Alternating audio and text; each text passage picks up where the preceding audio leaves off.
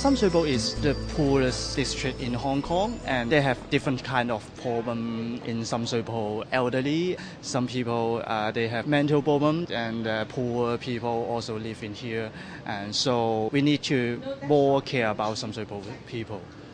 And what sort of housing conditions are some people living in here in this district? People live in not very good condition. They live in very small space, and the living condition is not quite well.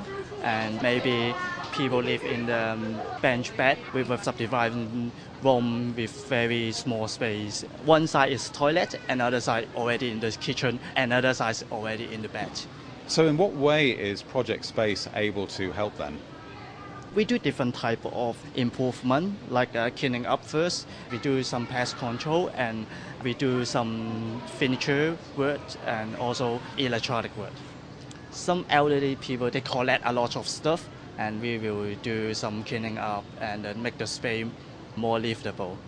What kind of things then can you do when you're living in a very small space and you have a lot of possessions? What can you do to try to help people to gather together their things to make it neat and tidy and to make as much use of the space as possible?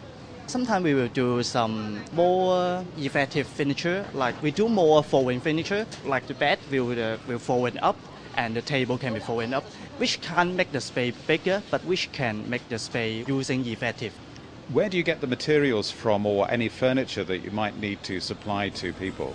We collect it from second-hand shop, and also some furniture is people donate to us.